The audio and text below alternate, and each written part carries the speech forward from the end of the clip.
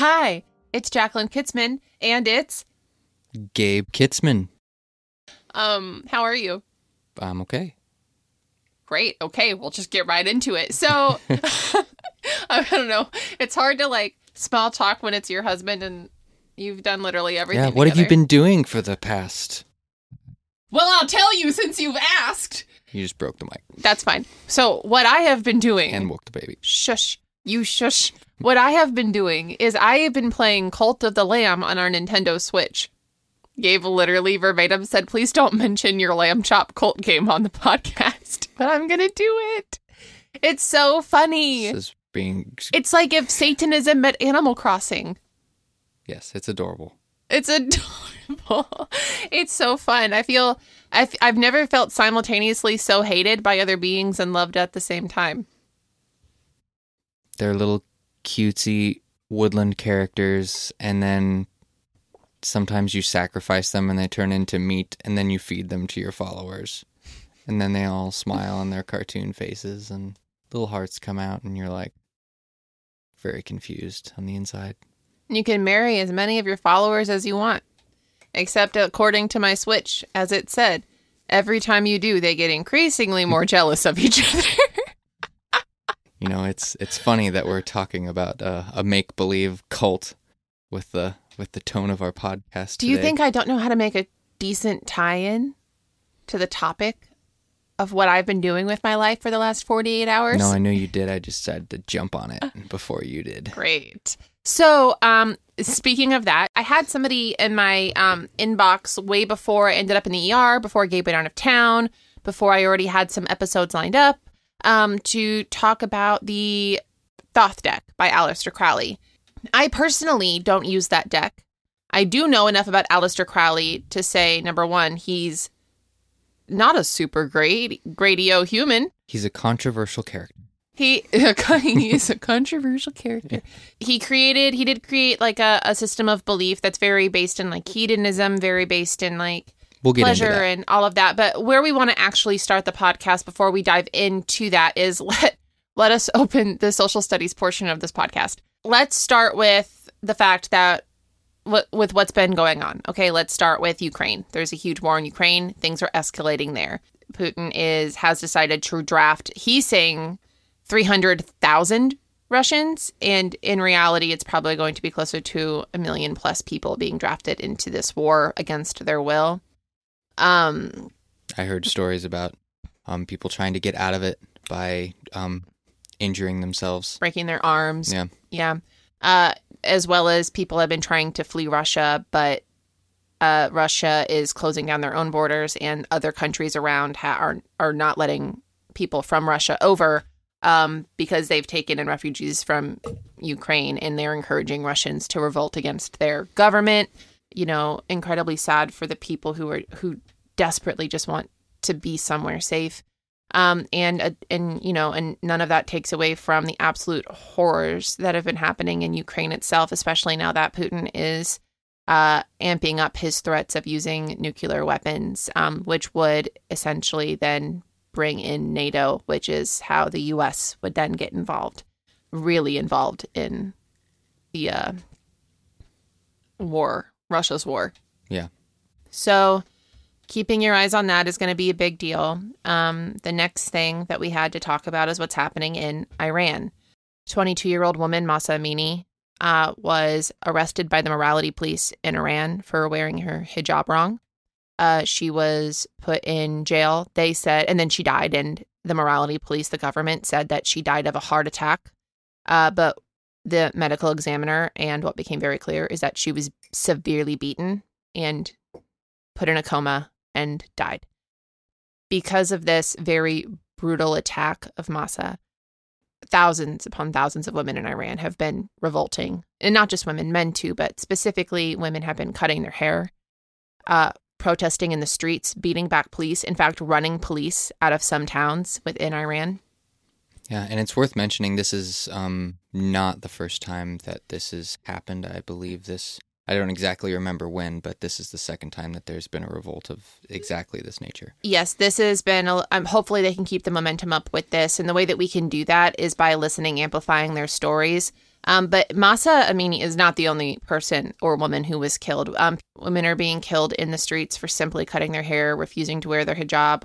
I am not of the faith. I'm not Islamic. In regards to the women who choose to wear hijabs, they are saying that it's a choice and it should be a choice. And the point of wearing it is that it is a choice, and that in the faith that it's important for people to be able to make those choices. People are being brutally murdered and shot in Iran for the choice not to wear their hijabs is a absolute tragedy and a travesty. And again, the best way we can help is by amplifying voices, keeping the attention there, and making sure that people don't forget this. Again, humans are easily adaptable. All of this happening in Iran is still happening in Iran, but already we're not thinking about it as much. And it was literally just like the last week and a half that this has been happening. So I would really encourage people to keep their eyes on so that the people of Iran can continue to take back their cities, their towns, and keep the women in their lives as safe as possible. And the last thing that we wanted to bring up is Hurricane Ian. Hurricane Ian hit and devastated Cuba and then came and hit the coast of Florida as a Category 4 hurricane. My parents do live in the Clearwater area. They were completely fine, though. That's where the hurricane was said to have hit first. And then it ended up not hitting there at all. But it did viciously hit Fort Myers and Cape Coral and the areas of Southwest Florida. Complete islands underwater, people who cannot get off of their islands to get to mainland, or nor can they get to their homes. So we want to keep that in mind. So if you can bring and have the ability to bring food to shelters in Florida, see what your communities are doing for those who are unhoused. That's going to be a really huge help right now, because it's not just people who were unhoused before the hurricane. We're looking at a lot of people who have lost their homes, their lives, their possessions. I'm very thankful that my parents were safe and my family in Florida were safe. It could have so easily have been the opposite way. So I feel very passionate about making sure that we're all aware of the fact that this was a brutal, brutal storm. All right. All of that being said, if you're feeling heavy or you're feeling weird, like there's a lot happening in the world right now, and on a collective scale, we're feeling that. If you've been feeling chaotic or frazzled or anxious, like a lot of that, the collective energy does have an influence in that. So it's always important as humans. I've said this time and time again, but as humans, we can get like information fatigue or news fatigue, but we really can't. We have to keep our eye on that, because these things matter. They matter. Iran matters. Ukraine matters. What's happening in Russia matters. And what has happened in Southwest Florida, and for all those who were victimized by Hurricane Ian, they matter as well. Yes. Gabe, yes. Okay, so now let's move into talking about, this is kind of a huge episode because we're going to talk about the two decks here. Then we have a nightmare we're going to read. Then we're going to do the collective reading. And then Gabe and I are going to go play our occult game. Right, babe? Exactly. So let's dive into the deck. Gabe, you actually use the Thoth deck, or bought it to research because you were like kind of a badass at astrology and thought that the Thoth deck would be interesting to study in regards to tarot, the Venn diagram of which those two categories meet. That is inaccurate. No, not totally. Actually, I got the Thoth deck. Both pronunciations are appropriate as far as I know and as far as I have researched. It's actually pronounced Thoth. Yes, that's right. No, I got the deck before I dove into astrology at all. I'm very new to astrology. I've been He's being going humble. hard. When I count the years, I think I might be at 1, but I dove in pretty hard. But the Thoth deck was very instrumental in actually starting that, because I did not understand. It actually helped me understand tarot to compare them. And there are other decks that tie to create the Venn diagram, as you said, between tarot and astrology. The Thoth deck is not the only one. The Thoth deck. Yes. So I guess I prepared some notes and some Gabe research wrote a here. paper. Yes, I wrote a research paper because I like to know what I want to say. The other one of us over here just flies off of the skin of her pants, and I'm not an improv person. Skin of my teeth or the skin of my pants? I fly off nudity. You know? You have been known to sit and play your Nintendo Switch Well, play my Nintendo Switch how? nude. Hell yeah, In I do. bed. I don't know.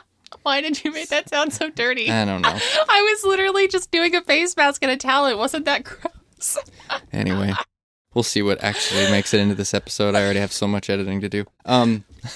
So I prepared a little research for you because the Thoth deck, I believe, in summary, needs to be used responsibly. But prior to buying the Thoth deck, I did know about Aleister Crowley and had heard numerous podcasts, had read some things, and knew that he was a controversial figure, but I was curious. Actually, what drew me to it was that it tied in alchemy.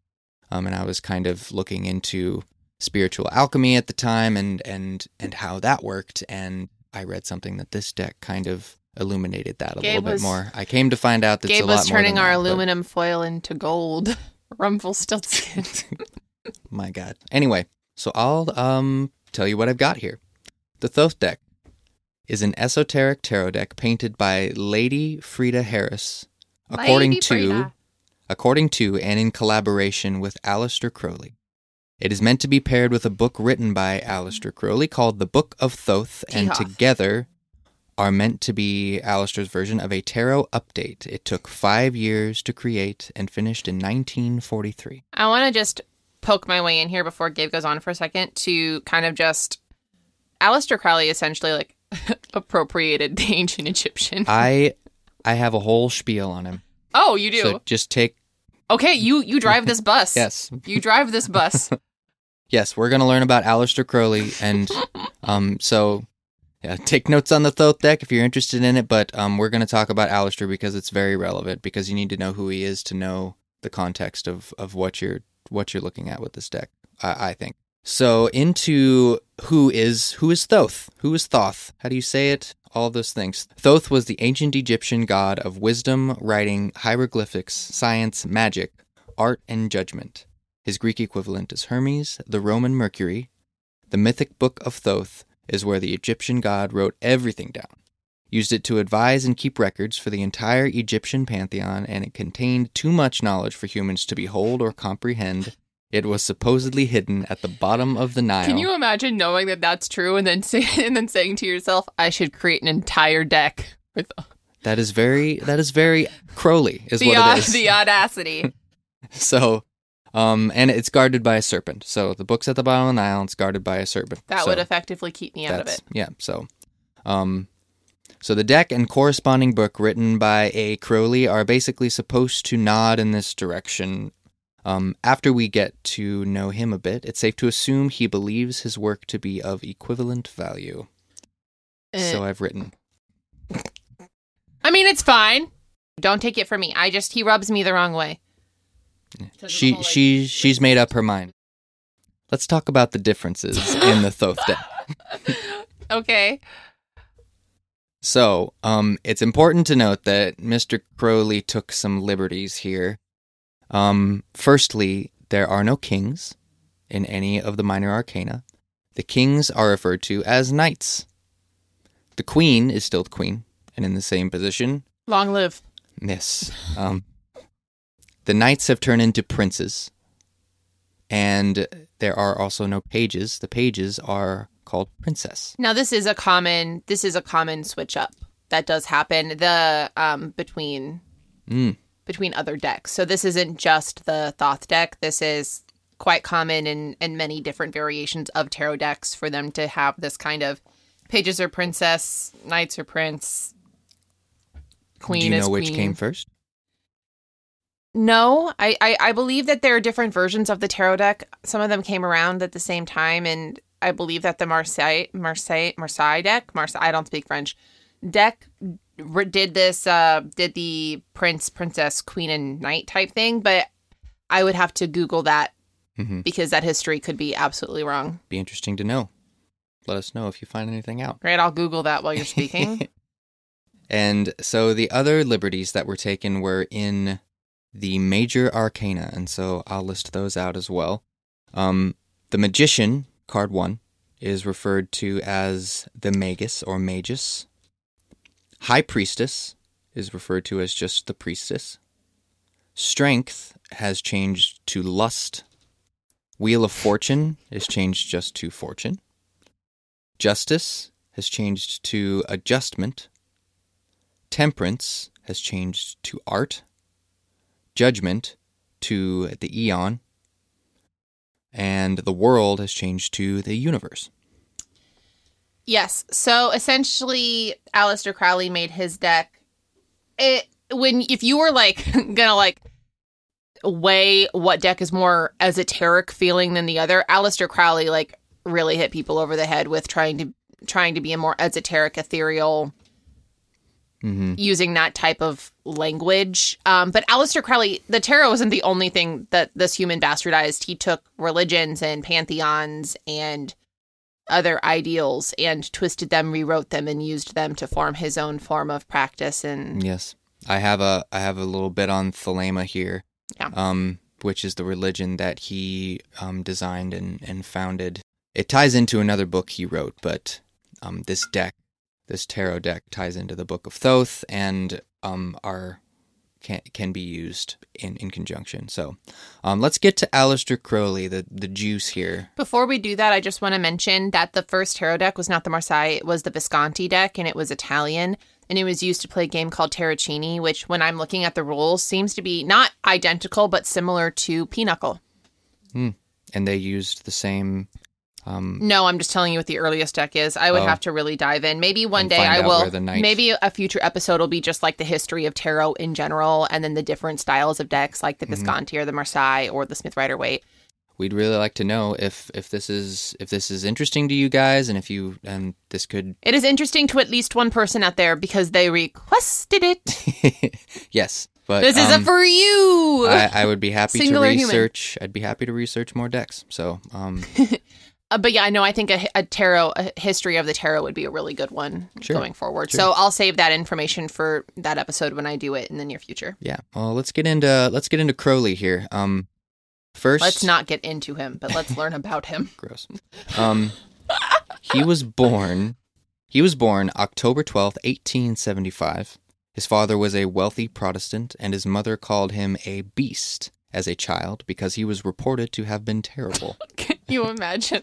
And this is, some of this information is from his autobiography, so just so you know. As a parent, I have trouble not seeing some parental responsibility here. He ultimately viewed his parents separately. His father as an aristocrat and his mother as common and lowly. What a bitch. When he was 8, he began to notice contradictions in the Bible and started to form his nonconformist stance on organized religion. And then he created one. Would you just quit jumping the gun? He observed the hypocrisy of the sin in the world, predominantly in his mother's family. I didn't write this here, but there's I read that his mother had several siblings who were in trouble with the law, who he was exposed to. But this made him think maybe they weren't all correct about sin. This seed, for those who don't know about Mr. Crowley, would take hold and grow into the controversial and yet famous occultist, magician, novelist, founder of the religion known as Thelema, and self-proclaimed prophet responsible for guiding humanity into the eon of Horus. He believed he was Horus. No. No? No. No, he didn't. Oh, shit. No. Tell me more. I will. But let's get into Thelema first, and what it is, and why it is. Thelema is a ritualistic appropriation of Egyptian deities and archetypes formed by A. Crowley in the early 1900s, largely based on a book called The Book of Law, written by Can you imagine being Crowley. A white man and thinking to yourself, yeah, I know Egypt better. I know Egyptian mythology better. Well, it's because he had an experience that apparently... Because he was a beastly child. That's probably it. So he wrote this book called The Book of Law, which tells you how to do Thelema. And in the book, it says, this is important, it encourages readers to interpret as they believe by finding their own, quote-unquote, true will. As the book says, do what thou wilt. Throw in a T on the end of will. Do what thou wilt. To make it sound smart. To make it rime with... It's alliterative of what It's like a poetry thing. I mean, I get it, but I just think it's funny that he did that. Well, if you're not going to let me talk about the semantics and rules of poetry, then why are we doing this podcast? So, personally, for me, it sounds like complete pandemonium. Kind of an excuse to do whatever you want, which doesn't have to be good by any standards of this religion. And part of the contradiction, which you see in the Thoth deck, comes in the way he incorporates the Kabbalah and spiritual alchemy, among other things, which are very much their own things based on transformation, learning and growing and ascending, etc. And so I get his issues with Christianity, but like a bully, he took all of that negativity and felt that it was important to impress it on everyone else. Then his God complex took over, and the rest is history. And so that is all I got on Thelema. Look into it if you like. Tread carefully. I know of people that read on Thelema or follow Thelema, and I mean, there is a lot of wariness that comes with, I think, any kind of religion made by incredibly misogynistic, racist, straight white people, which ironically includes Christianity. I think there's inherently, problems inherent in the system. Come see the violence inherent in the system. Come see the violence inherent in the system. I don't know this reference. It's Monty Python and the Holy Grail. Of course it is. Why didn't I guess that? The idea behind Thelema just kind of like, it's just kind of blasting organized religion, and that's really all it is. It's the opposition in doing so. The man just made a mess, I think, and so he just wanted giant orgies. That was the end goal here. I mean, that's true. Big giant orgies. Not here to knock people, just here to express my own opinions about this specific religion and why it's there. Moving on, later in life, in 1898, he joined the Hermetic Order of the Golden Dawn, look that up if you haven't heard of it, where he learned ceremonial magic and shortly after learned about Buddhism and Hinduism in India. And then he stole them too. Traveled around. He had a lot of money, a lot of family money, so very privileged. Then after his marriage to Rose Edith Kelly, they honeymooned in Cairo, where he claimed to have been contacted by a supernatural entity and been given, quote-unquote, given the Book of Law and announced the start of the Eon of Horus. So, I have been given 10 commandments. Yes, so he's... This is literally what I do on my Switch cult game. So he's very much... You see what he's claiming here. So, moving on.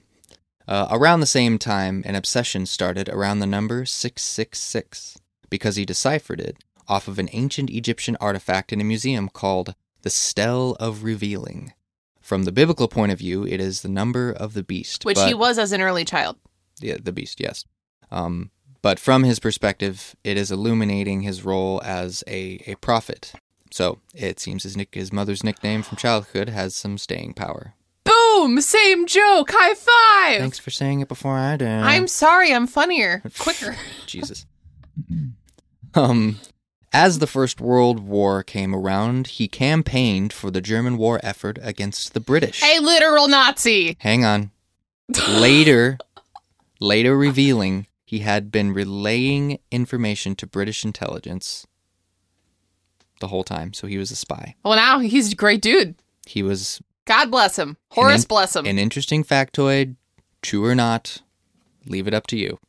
There is some debate. Sounds like something... Sounds convenient. It sounds like somebody who had helped the Nazis and didn't want to get thrown in a... Who knows?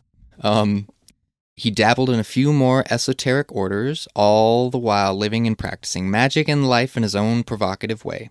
He was often described as self-indulgent, intelligent, arrogant, wealthy, and cruel. And a beast. Often alienating those who loved him, and was physically and emotionally abusive to friends and partners.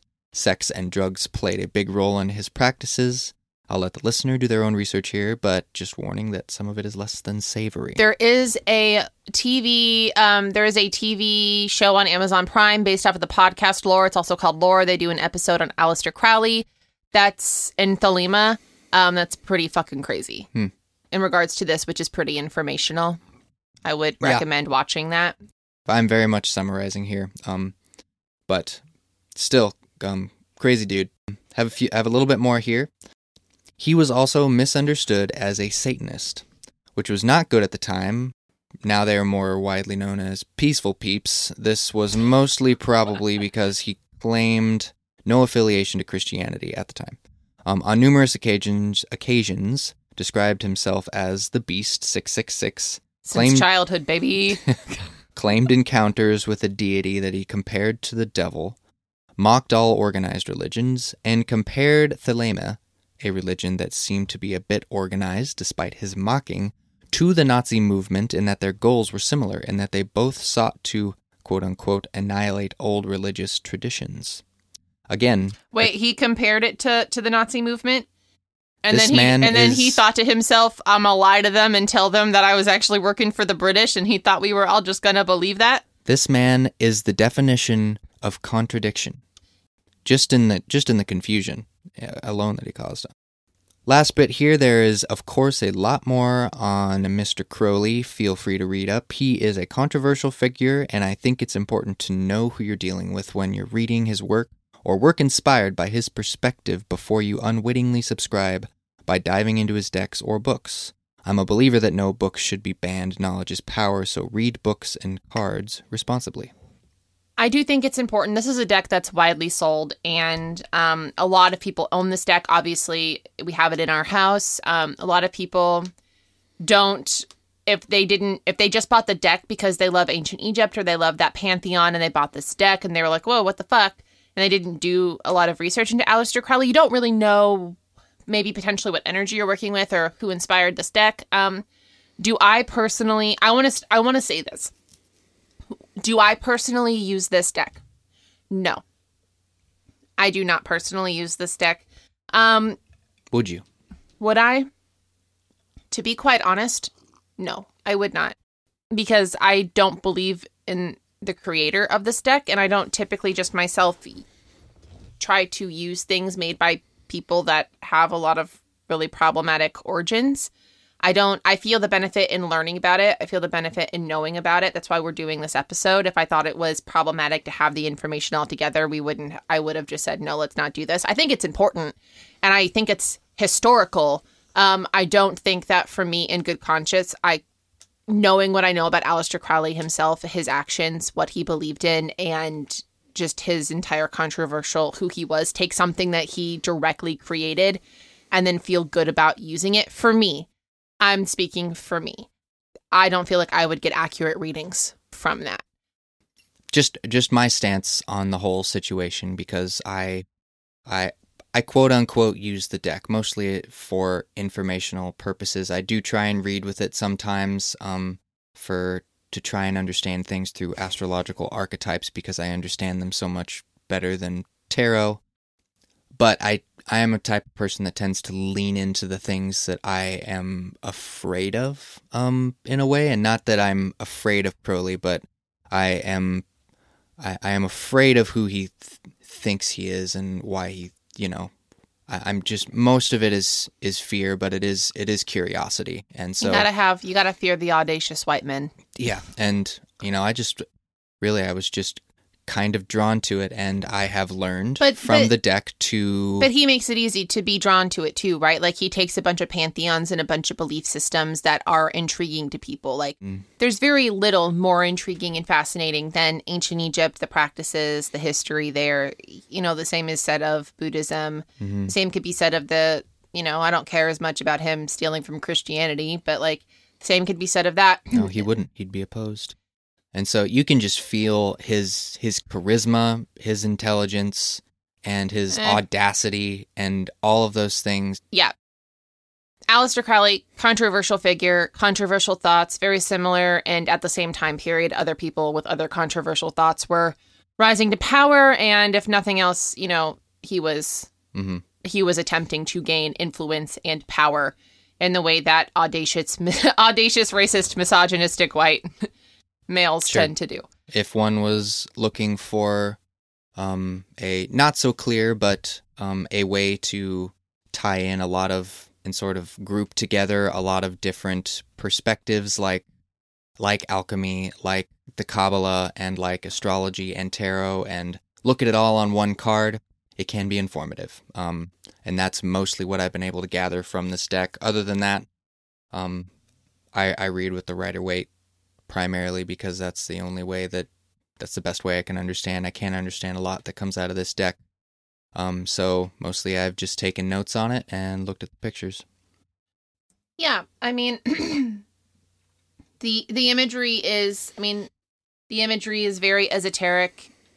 Obviously, it's very beautifully drawn, or it wouldn't have the popularity that it has. I will say that reading with it, especially as a beginner, in regards to tarot, would probably be very, very difficult. So if you are a beginner with tarot, this would not be a deck I would recommend. I would agree. To new readers. As well as being a beginner in any of those practices, and I mean, very much when I got the deck, I was a beginner in a lot of these things, and I would recommend like, you can look at it, and reading with it is going to be hard unless you understand all of those things at once, which is also very difficult to do. Mm-hmm. I think at the end of the day, what Gabe and I both recommend is before using this deck is researching Aleister Crowley, researching Thelema, researching what went into this deck, and making a decision for yourself based on, what you're trying to learn or what you're trying to learn about.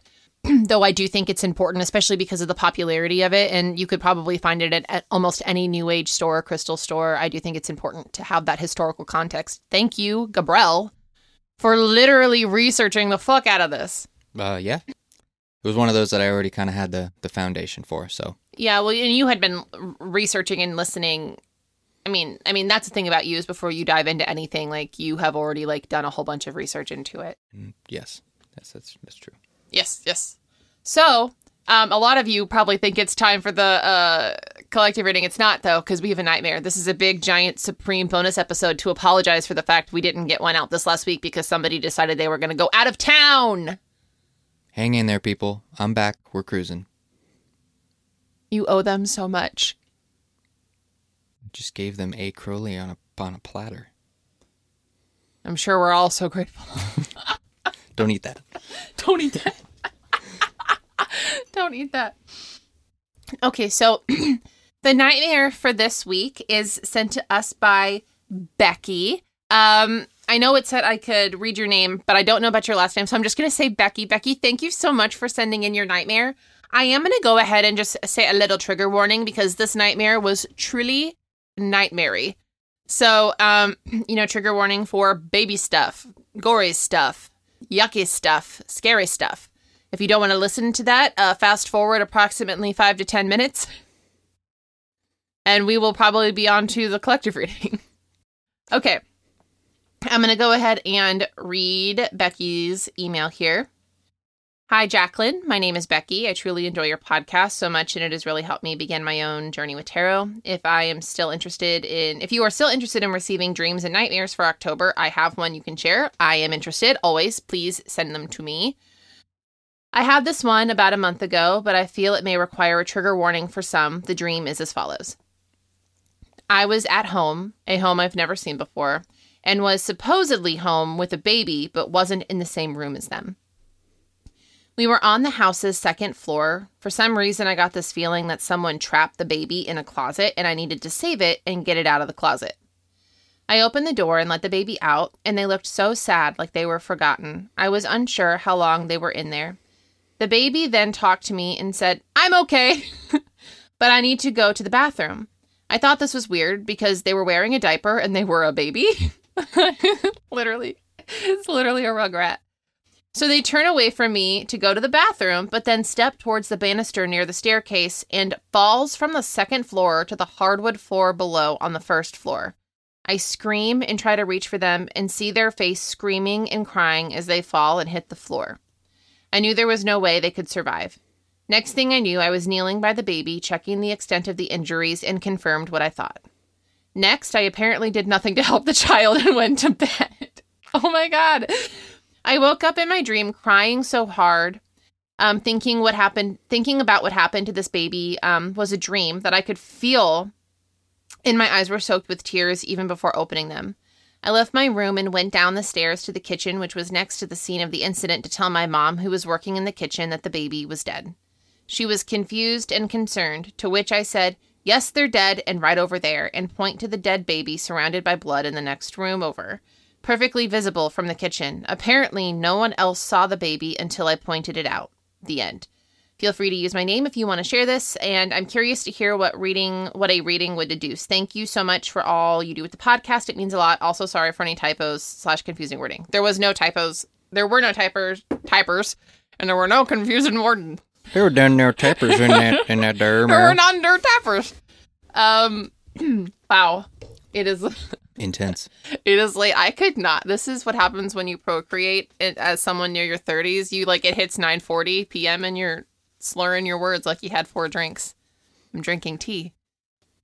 Drinking an Angry Orchard. No, I had that a while. I had that at the beginning of the episode. It's gone. That would make some sense too. that all tracks. And there was. I'm gonna pull some cards. We're gonna pull some cards. All right, Becky, I'm pulling some cards for your that dream would have had me oh my God, I would have had me awake is what would happen. Yeah, it would have had us she'd have woke up and then she'd have woke me up and then we'd have been awake all night. Watching Star Wars on our VCR. That is the payment I require for being awake.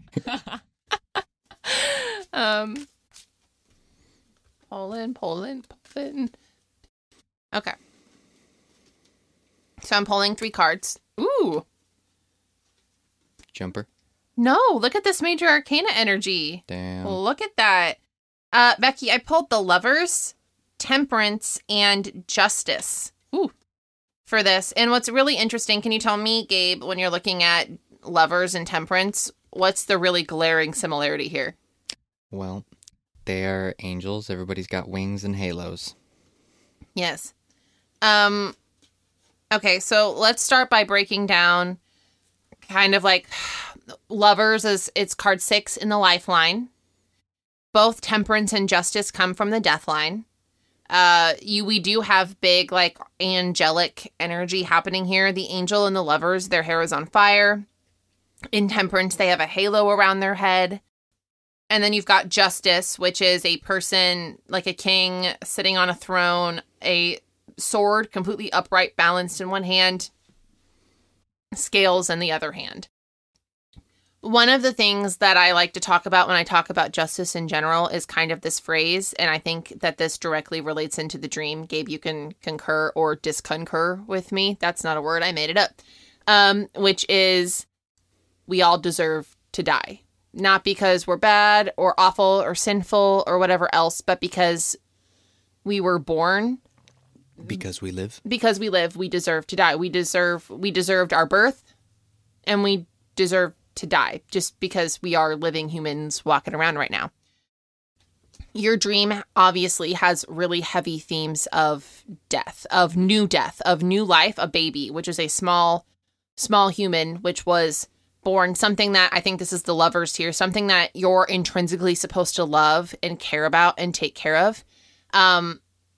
In Temperance, this is some sort of hindsight. I think sometimes when we dream about taking care of something, especially when it's so small, and then the thing that happens and, the ending of the dream is that thing dies, it can speak to an internal fear of something we're not internally taking care of, something we're not seeing for what it is. But I think it's really interesting that we've got Temperance here because we know that death doesn't end. The death line doesn't end in death. Death doesn't end in death. It ends in rebirth. It ends in Temperance. I think that this speaks to some sort of internal struggle, maybe some sort of difficult, potentially childhood. Definitely a situation where you are somebody, or there was a feeling of not being taken care of or loved or cherished in the way that you needed to be. And then kind of the result of that was feeling like you were being left to fall in a very vulnerable state. There is nothing on this earth more vulnerable than a small child, than a baby. And when that child falls, to have a baby, to have a child like that fall and then nobody notice it, it can speak a lot to that kind of internal struggle, I think, in ourselves when things like that happen. And it can speak to justice. And I think that justice here is also talking about at some point, or your internal or your subconscious is asking to be seen, asking to be noticed. Something happened and you want that to be validated. You want that validation of, hey, this happened to me and I just need someone to hear it. Sometimes I do that with Gabe. I'm not saying that like you had a hard child. I had a hard childhood, and there are times that I have moments or dreams or situations where all I need to do is tell Gabe, like, hey, let me tell you about this terrible thing that happened in my childhood. Not just so that somebody can know it other than me. And I think that this dream here, and especially the cards that you've got, it's very major arcana, very overreaching, kind of like source-like energy of bringing up a situation where you or you know of somebody very close to you that was in an incredibly vulnerable position, that wasn't loved, validated, or taken care of in the way they deserved. And so, like, potentially the thought beyond that was, I deserved to fall. I deserved to get hurt in that way, when really the case is that you didn't deserve that at all, or that person didn't deserve it. What they deserved was to be taken care of, to be taken to the bathroom, to be snuggled and coddled and loved on, rather than forgotten. So I would say that even if it's something that you don't totally know, it may be some residual feelings of needing to have, like, or feel validated in that way. So, Gabe? Yeah, my first initial thoughts were maybe just blanket words, neglect, like needs of yours or needs of somebody else's not being met. And the idea of miscarriage came up, just getting very deep into those, either it could be pointing to if they're your needs or somebody else's needs. I think it seems like there's some fear of them not being met. Simply put, but that's just kind of the energy I get. My big thing here is that something was neglected, something was left to fall, and then that person or that thing was forgotten about, and it seems like we need some sort of vindication or validation for the thing that happened. Because when it happened, you or the person you were dreaming about was in a very vulnerable state. And I don't think there is a better symbol on earth for vulnerability than babies. Yeah. Well, little tiny tots. Little tiny tots in their diapers. That was not a good. Was that supposed to be a baby voice? No, that was supposed to be my southern accent. My southern accent. You don't fit in here in Tennessee. I don't. I belong to the corn. I belong to the corn. Child of the corn. Yes. Are you a big lump with knobs? It's corn! A big lump with knobs. Okay. It has juice. Yeah. We went there. I knew in saying that we'd be in trouble. Well, as we all know, this is the part of the podcast where Gabe hooks me up to an amp and I really sing. It's corn! A big lump of knobs, it has a juice. Do it. No. It has a juice. I can't imagine a more beautiful thing. Don't sing the whole thing. It's corn. I can tell you all about it. I retain editing power. Look at this thing. I tried it with butter and everything. Read the intro. Let's read them. Read them, please. We're going to get like 9 1-star reviews.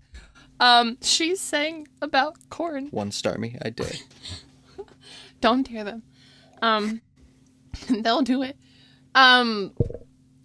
The collective reading for this coming week is the 8 of Swords. I think this is fairly literal here in regards to when I teach this card. It can be us talking about like things that we're keeping ourselves away from, or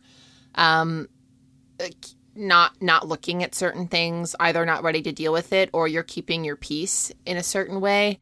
But I think that this is directly tying into what we talk about always at the top of the podcast, which is paying attention to the things happening in the world. Because even if they're not directly affecting you, on a collective scale, they are affecting you. And I think just kind of paying attention to the news and not being afraid to have those conversations with people that are around you. The conversations about, hey, did you hear about what's happening in Iran? And if they don't know about the history of it, it's super easy to send a TikTok. Whether or not they watch it or whether or not they interact with that information you're sharing, you can't control that, but you can control what you're trying to communicate and how you're communicating it. I also think that on even a more micro scale, this is a card of deciding whether or not, kind of like choosing your battles in certain ways. Like, are you keeping your peace in this situation? Like, is this the time to open your mouth?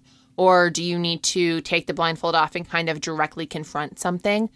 Take the time to consider those things and try very hard to not neglect handling something specifically based off of it seems easier not to, or apathy because it's just too hard to pay attention to the news. I think that when we let ourselves get comfortable, we let ourselves get negligent. Gabe?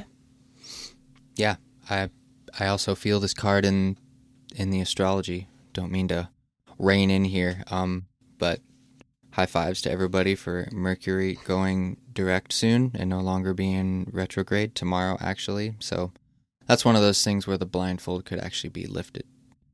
You know, I just have a few people at work that I talk to, and whenever something happens, we just kind of all seem to make time for it in our day to talk about it, even for just mentioning it to each other is a good way to just kind of empathize for a second. And then we're just all aware, and we might not do our day any differently, but at least we're aware, and I think that that's important to tap in. Hell yeah. All right. So... do you want to go lamb up some colts? Colt up some lambs? Let's do it. She's talking about a video game, by the way. We already talked about this video game on the podcast. They know. It's very cute. It's adorable. You can sacrifice your people and eat them. Yeah, you can ascend them. I accidentally ascended a person earlier. I didn't realize I was killing them. We should sign off. Okay, bye-bye. Oh, if you like this podcast, rate, subscribe, and review. It means the world to us, to me. But if we get to 200 reviews, when we get to 200, I'm going to pie Gabe in the face because he literally beat me in the face with a half-frozen pie. In the video on my Instagram, you see me kicking. It's because he was actually like suffocating me with half-frozen key lime pie. I want my revenge. I'd do it again. I know you would, but I want to do it. So thank you so much. We love you and appreciate you. Gabe, let's bye-bye. Bye.